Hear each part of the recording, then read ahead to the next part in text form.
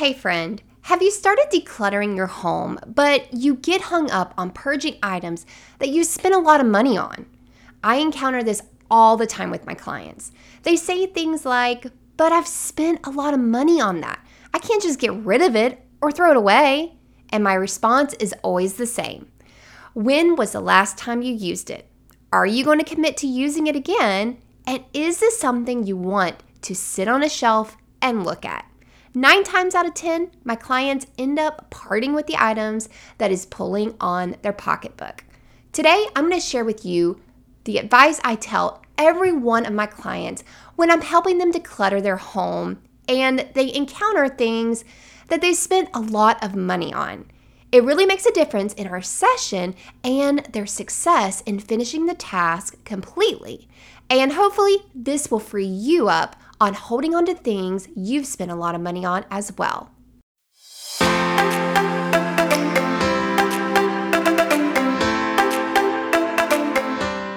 Hi, and welcome to the Habits and Home Show.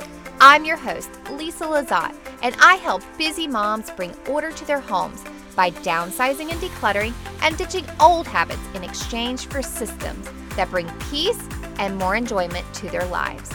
We have too much stuff, not enough space or time, and lack the motivation to get our life together. We need simplified solutions to tame the chaos around us and be available, both mind and body, to experience all the joy that life has to offer. Are you ready, friend? Let's get started.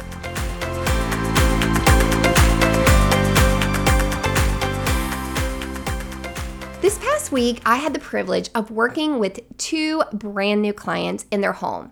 Each of them has lived in their home either 30 or 40 plus years, and both of them are retired and they're ready to downsize and live a more minimal lifestyle. Not as minimalist, but they want to enjoy their retirement and they don't want to be managing stuff all the time.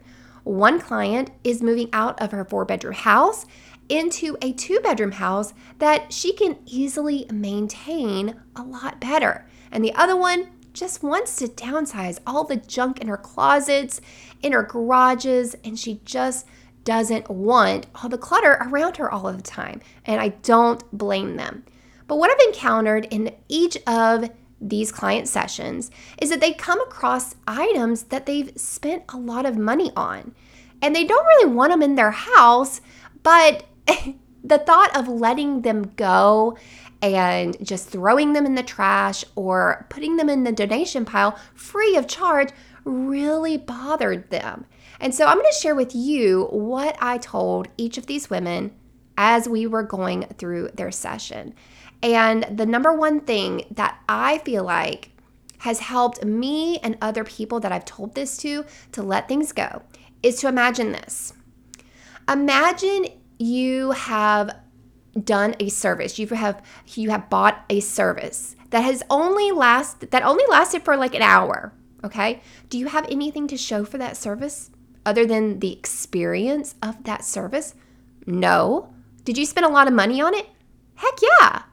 But you didn't take anything home with you to sit on a shelf, to put in a closet, and so you don't have a decision to make later on for anything you brought home. The service happened. You don't have anything tangible to bring home, but you still spent the same amount of money on that item or on that service. For some reason, when we bring something home tangible that we've spent money on, it's really hard for us to let it go because we have to then make another decision. First of all, we make the first decision to buy the item with the amount of money, and that might pull on our heartstrings then. It might have, caused us a little bit of pain to let that money go for that item. We might have had to get permission, or not permission, but get on the same page with our husband to justify buying that item. So first of all, you had to make the decision to buy the item, spend a lot of money on it, and that probably was hard. So you have a lot of emotion wrapped up in it. Then the second thing is because it was so expensive, you've probably kept it for a long time. You've invested a lot of time in this item being a part of your life. So then you have the emotional strain of the time that this item has been a part of your life, whether it's been seen or unseen. Sometimes we have buyer's remorse and we don't really want the item that we purchased. It doesn't really fit into our lifestyle, our decor, whatever it is. And we end up shoving it on a shelf, but still we have that emotional attachment to that item because, first of all, it was emotionally hard to purchase because it was pretty expensive. Then we keep it for a long amount of time because it was so expensive. And then by the time we have decided that we want to downsize, we have to then make another decision. So you've already made 3 decisions here. You've made a decision to purchase, you've made a decision where to store and how long to keep, and then you've made the decision, you have to make the decision to let it go or to keep it forever and then let it go later. Either way, you are eventually going to part with this item, whether it's after death and somebody else has to part with it, or you just shove it in a cabinet and say, I don't want to deal with it right now. It's too hard. It's too hard to let that thing go. I'll just deal with it later. But eventually you have to let it go. You might as well rip the Band-Aid off and let it go the moment you decide that it no longer serves a purpose in your life. So I'm going to take you through a couple of different examples of different price points so that when you encounter an item in your home and you say, okay, I spent $20 on this item, you can liken it to a service that would be comparable in price. A service that didn't provide you with anything to bring home. You enjoyed the experience and you spent money on that experience and you have nothing to show for it other than the memory of the experience. Okay, so let's start at $25.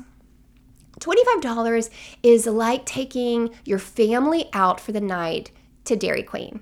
Okay, Dairy Queen. I was going to say to Chick-fil-A, but hello. Prices of food are expensive right now. And you can't go out to dinner for anything less than $50 now for a family of 5, in my opinion, unless you're running through the dollar menu at the drive-thru. So $25 for a family outing to Dairy Queen. It's going to take you about an hour round trip depending on where you live. You've spent $25 for an hour experience, okay? So think about something in your home that you've probably spent $25 on, okay? Maybe a pair of sandals. And you think, oh, I spent $25 on those sandals. I can't get rid of them. Or a book. A lot of people are attached to books, not just because you spent money on them, but for some reason we get attached to books. And even though we've read them and probably will not go back to reading them, we're attached because it is an experience. We have an emotional attachment to the experience of reading that book. So when we see it, we like, oh, I remember how that felt to read that book. So there's a lot of emotion that goes with hanging on to items and storing things in your home. So be really mindful about what comes into your home. You're going to have to make a decision on that item later on. All right, so let's go on to $50. $50, give or take, probably a little bit more, probably like $65 or $75. You're going to be able to buy an hour massage. It's an experience. You went there, you've had the experience, you've been filled up with that hour massage. Do you have anything to show for it? No. Did you spend money on it? Absolutely. But you don't have to make a decision on that later on because you paid for the experience and not the item, okay? You see how I think when we're purchasing things, we need to think about the experiences that we can spend our money on instead of the things that we're going to have to manage when we bring them into our home, okay? So think about that. For $50, you're going to spend that on basically an hour-long massage. All right, the next one, $100, okay? We can get a lot of things for $100, but for you ladies, let's liken this to a hair appointment. And honestly, if you get highlights in your hair or go to a bougie hairdresser, you are going to spend about $200. If you get extensions, let's go ahead and bump that up to $400. So a $100 normal hair appointment. You have to do that at least every 2 months, okay? For me, I have long hair and I manage it by cutting it about twice a year. I'm totally okay with that. I'm a minimalist when it comes to beauty care, and That's my lifestyle. Okay, so $100 you spent on a hair appointment, and that $100 is gone. But did it fill you up? Yep. Did it provide something that you needed? Absolutely. Do you have to manage it later on and forever and 30 years down the road? Do you have to get rid of it out of your house? No, it's not a decision you have to make again, other than going every 2 months and getting another hair appointment. So think about that. $100, $100 to $400 you're going to spend on a hair appointment. All right, the next one is $500. I think about this as a day trip to the amusement park. Oh my goodness, I love going to the amusement park with my kids. That's $500 well spent. We take some pictures. We refer back to it forever. When the kids are going to be older, they're going to be like, remember when we went to Disney World? Now, you can't go to Disney World for $500 as a family of 5, but a little bit more than that, probably around the $700 range, you absolutely can. Okay, so you've spent money on it, $500 plus to go to the amusement park. You've enjoyed it. You've made memories. Do you have anything to manage after it? Absolutely not, unless you took too many pictures, and then you would. Make sure that you're purging those pictures as you go, and keep about 3 to 5 pictures from each event that you take with your family. It's going to save you in the long run. I promise, friend, I'm working with clients now, and they're just throwing away boxes and boxes of pictures, and they're like, I can't even go through it. It's too much. So save yourself the trouble and be really mindful of the pictures that you take. Okay, so $500 is going to be a day trip to the amusement park. You don't bring anything home to manage. You don't have to get rid of it later on. It's not an extra decision that you have to make. So what would be in our home that would be roughly $500? Okay, maybe a couch. Okay, you spend a lot of money on that couch. Now, it depends on the type of couch you get. Let's see, a bookshelf or a piece of furniture. We're getting into those higher ranges. And you think, oh, I spent a lot of money on that. Well, yeah, to get rid of it, it's still valuable to you, but to somebody else, if they're buying it secondhand, it's not going to be as valuable. They're not going to say, oh, I'm going to give you the same amount of money you spent. No, you've gotten years of wear on it. Okay, it has been a part of your life and you have enjoyed it. So say that you went on a family trip for $500 to an amusement park. You spent $500 and you say, I spent $500 on a couch in my home. But that couch has sat in my home a lot longer than it took to go to the amusement park for $500. Okay, do you see how that happened? The service that you're getting from that couch for $500 is lasting a lot longer than it does for you to go to the amusement park for the day. So by the time you get rid of that couch, you have gotten pennies worth on the day of use out of that couch. Okay, so think about that as you're trying to purge and get rid of things in your home. All right, last one is $1,000. $1,000. Now, this is probably more realistic for a couch in your home. But you would spend about this much on a small family vacation, or a big family vacation, probably just for the Airbnb that you are staying in for the week. We know that family vacations cost a lot more than that. Okay, so what would you spend in your home that would cost about $1,000? Well, probably a large piece of furniture, maybe something outside, maybe I would say a lawnmower, but a lawnmower costs a lot more than that. Maybe a tool out in the yard that you need. Okay, so think about how much further that $1,000 is going by buying that item and having it for years or days or years. Okay, so by the time you get rid of it, it costs you like pennies to use. All right, and you're going to spend $1,000 just in 1 week on a family vacation.